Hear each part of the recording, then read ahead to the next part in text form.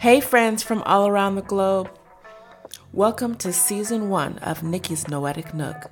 I'm your host, Nikki, an educator, a linguophile, and a global wanderer.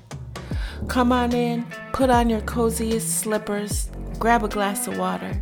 Let's get into it.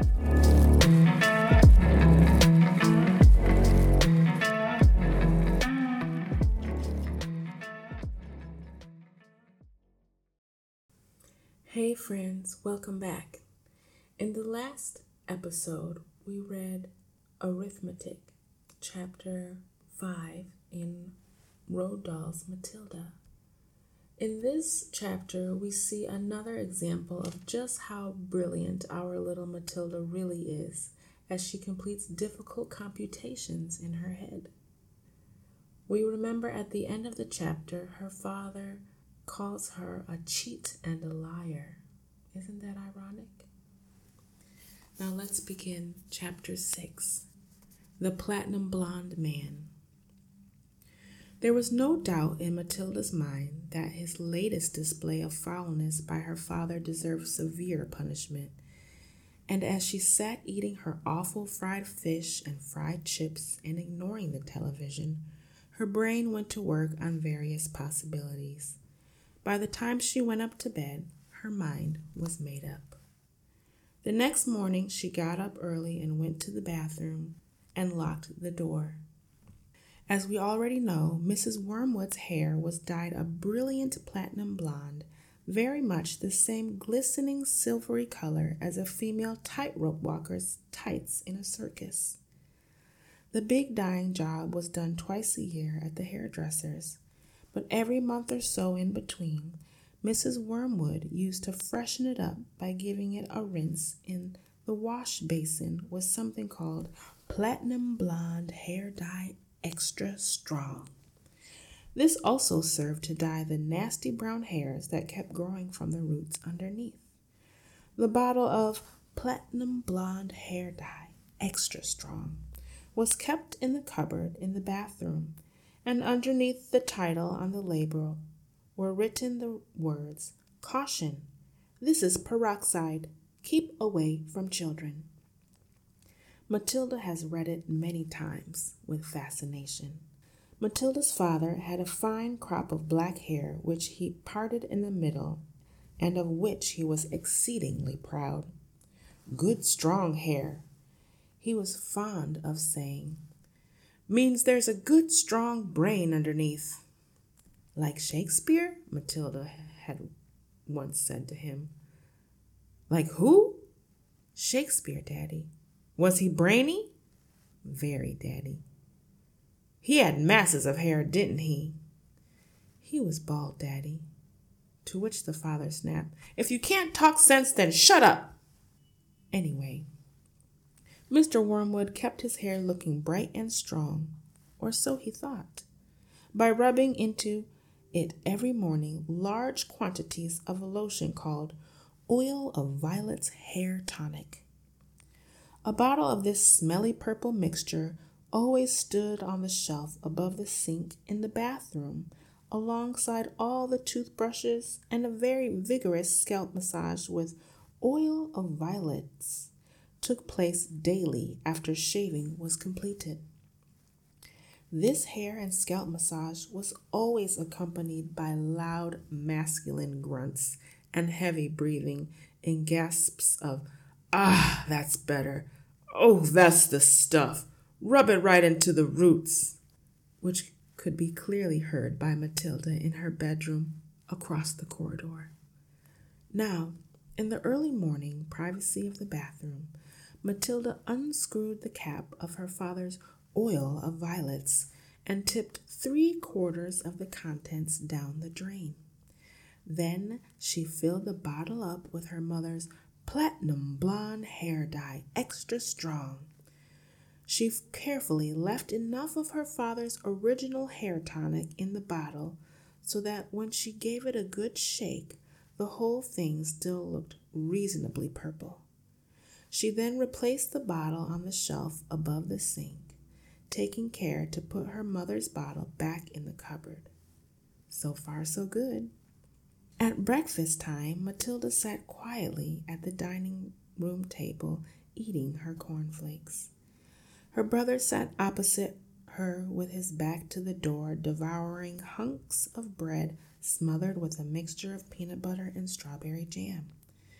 The mother was just out of sight around the corner in the kitchen, making Mr. Wormwood's breakfast, which always had to be 2 fried eggs on fried bread with 3 pork sausages and 3 strips of bacon and some fried tomatoes.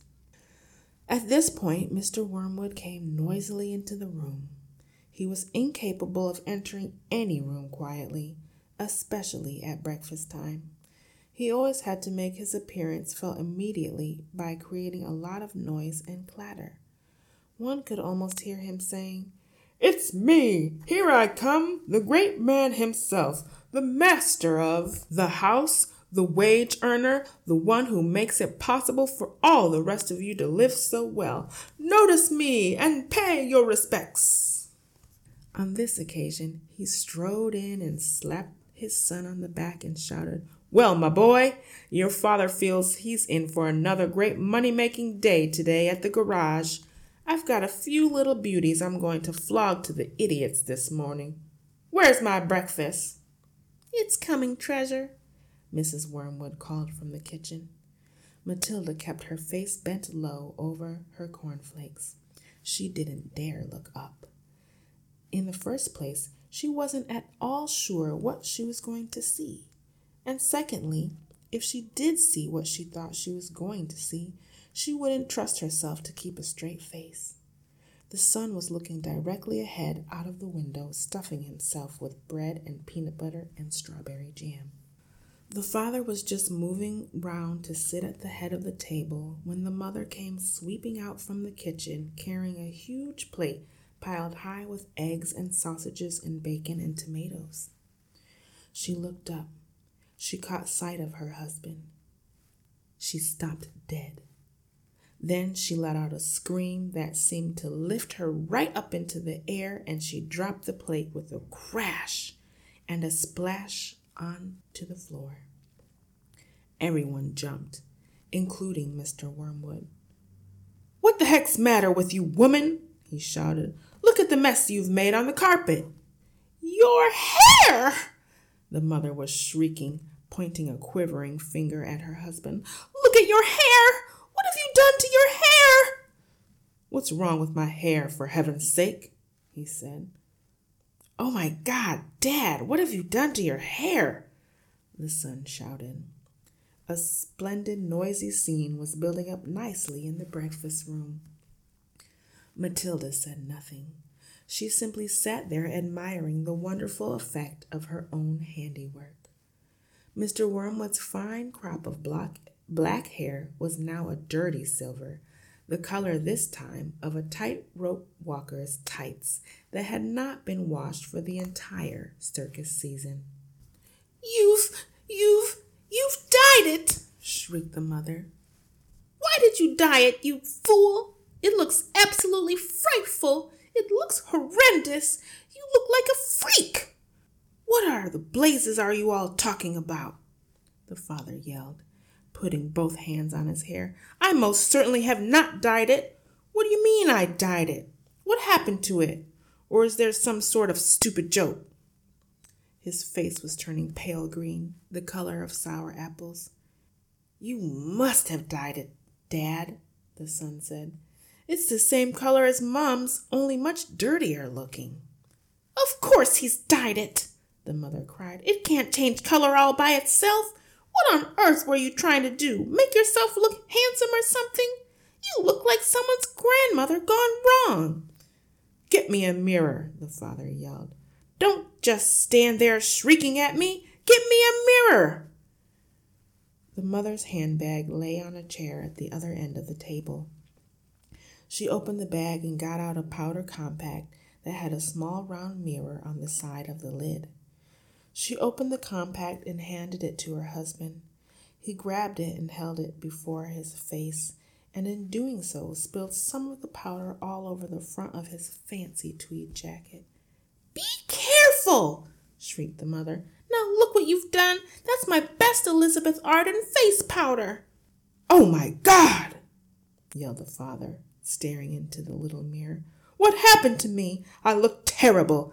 I look just like you gone wrong. I can't go down to the garage and sell cars like this. How did it happen?"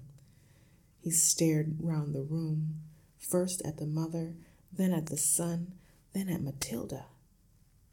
"How could it have happened?" he yelled. "I imagine, Daddy," Matilda said quietly, "that you weren't looking very hard and you simply took Mummy's bottle of hair stuff off the shelf instead of your own." "Of course that's what happened," the mother cried. "Well, really, Harry, how stupid can you get? Why didn't you read the label before you started splashing the stuff all over you? Mine's terribly strong. I'm only meant to use 1 tablespoon of it in a whole basin of water, and you've gone and put it all over your head neat. It'll probably take all your hair off in the end. Is your scalp beginning to burn, dear?" "You mean I'm going to lose all my hair?" the husband yelled. "I think you will," the mother said. "Peroxide is a very powerful chemical. It's what they put down the lavatory to disinfect the pan, only they give it another name." "What are you saying?" the husband cried. "I'm not a lavatory pan. I don't want to be disinfected." "Even diluted like I use it," the mother told him. "It makes a good deal of my hair fall out, so goodness knows what's going to happen to you. I'm surprised it didn't take the whole of the top off your head." "What shall I do?" waited the father. "Tell me quick what to do before it starts falling out," Matilda said. "I'd give it a good wash, Dad, if I were you, with soap and water, but you'll have to hurry." "Will that change the color back?" the father asked anxiously. "Of course it won't, you twit," the mother said. "Then what do? I can't go around looking like this forever." "You'll have to have it dyed black," the mother said. "But wash it first or there won't be any there to dye." "Right," the father shouted, springing into action. "Get me an appointment with your hairdresser this instant for a hair dyeing job. Tell them it's an emergency. They've got to boot someone else off their list. I'm going upstairs to wash it now." With that, the man dashed out of the room, and Mrs. Wormwood, sighing deeply, went to the telephone to call the beauty parlor. "He does some pretty silly things now and again, doesn't he, Mummy?" Matilda said. The mother, dialing the number on the phone, said, "I'm afraid men are not always quite as clever as they think they are. You will learn that when you get a bit older, my girl." Okay, friends, that's the end of that chapter, The Platinum-Blond Man. Here are some thinking questions. Whose reaction to this ordeal seems suspicious, and why? Why did Matilda feel the need to retaliate this time? And finally, what does Matilda's mother say she will find out when she gets older? And what do you think the author, Roald Dahl, meant by this comment? Let me know what you think with your thoughts and ideas to these questions, and I'll catch you in the next episode. That's a wrap for today's episode. Be sure to share this with your friends. Do you have any suggestions for Season 2? Leave a comment, and don't forget to like and subscribe. Or you can also send me an email at nnniklee@posteo.org. That's posteo.org. Don't forget to leave your slippers at the door, and we'll see you next time at Nikki's Noetic Nook.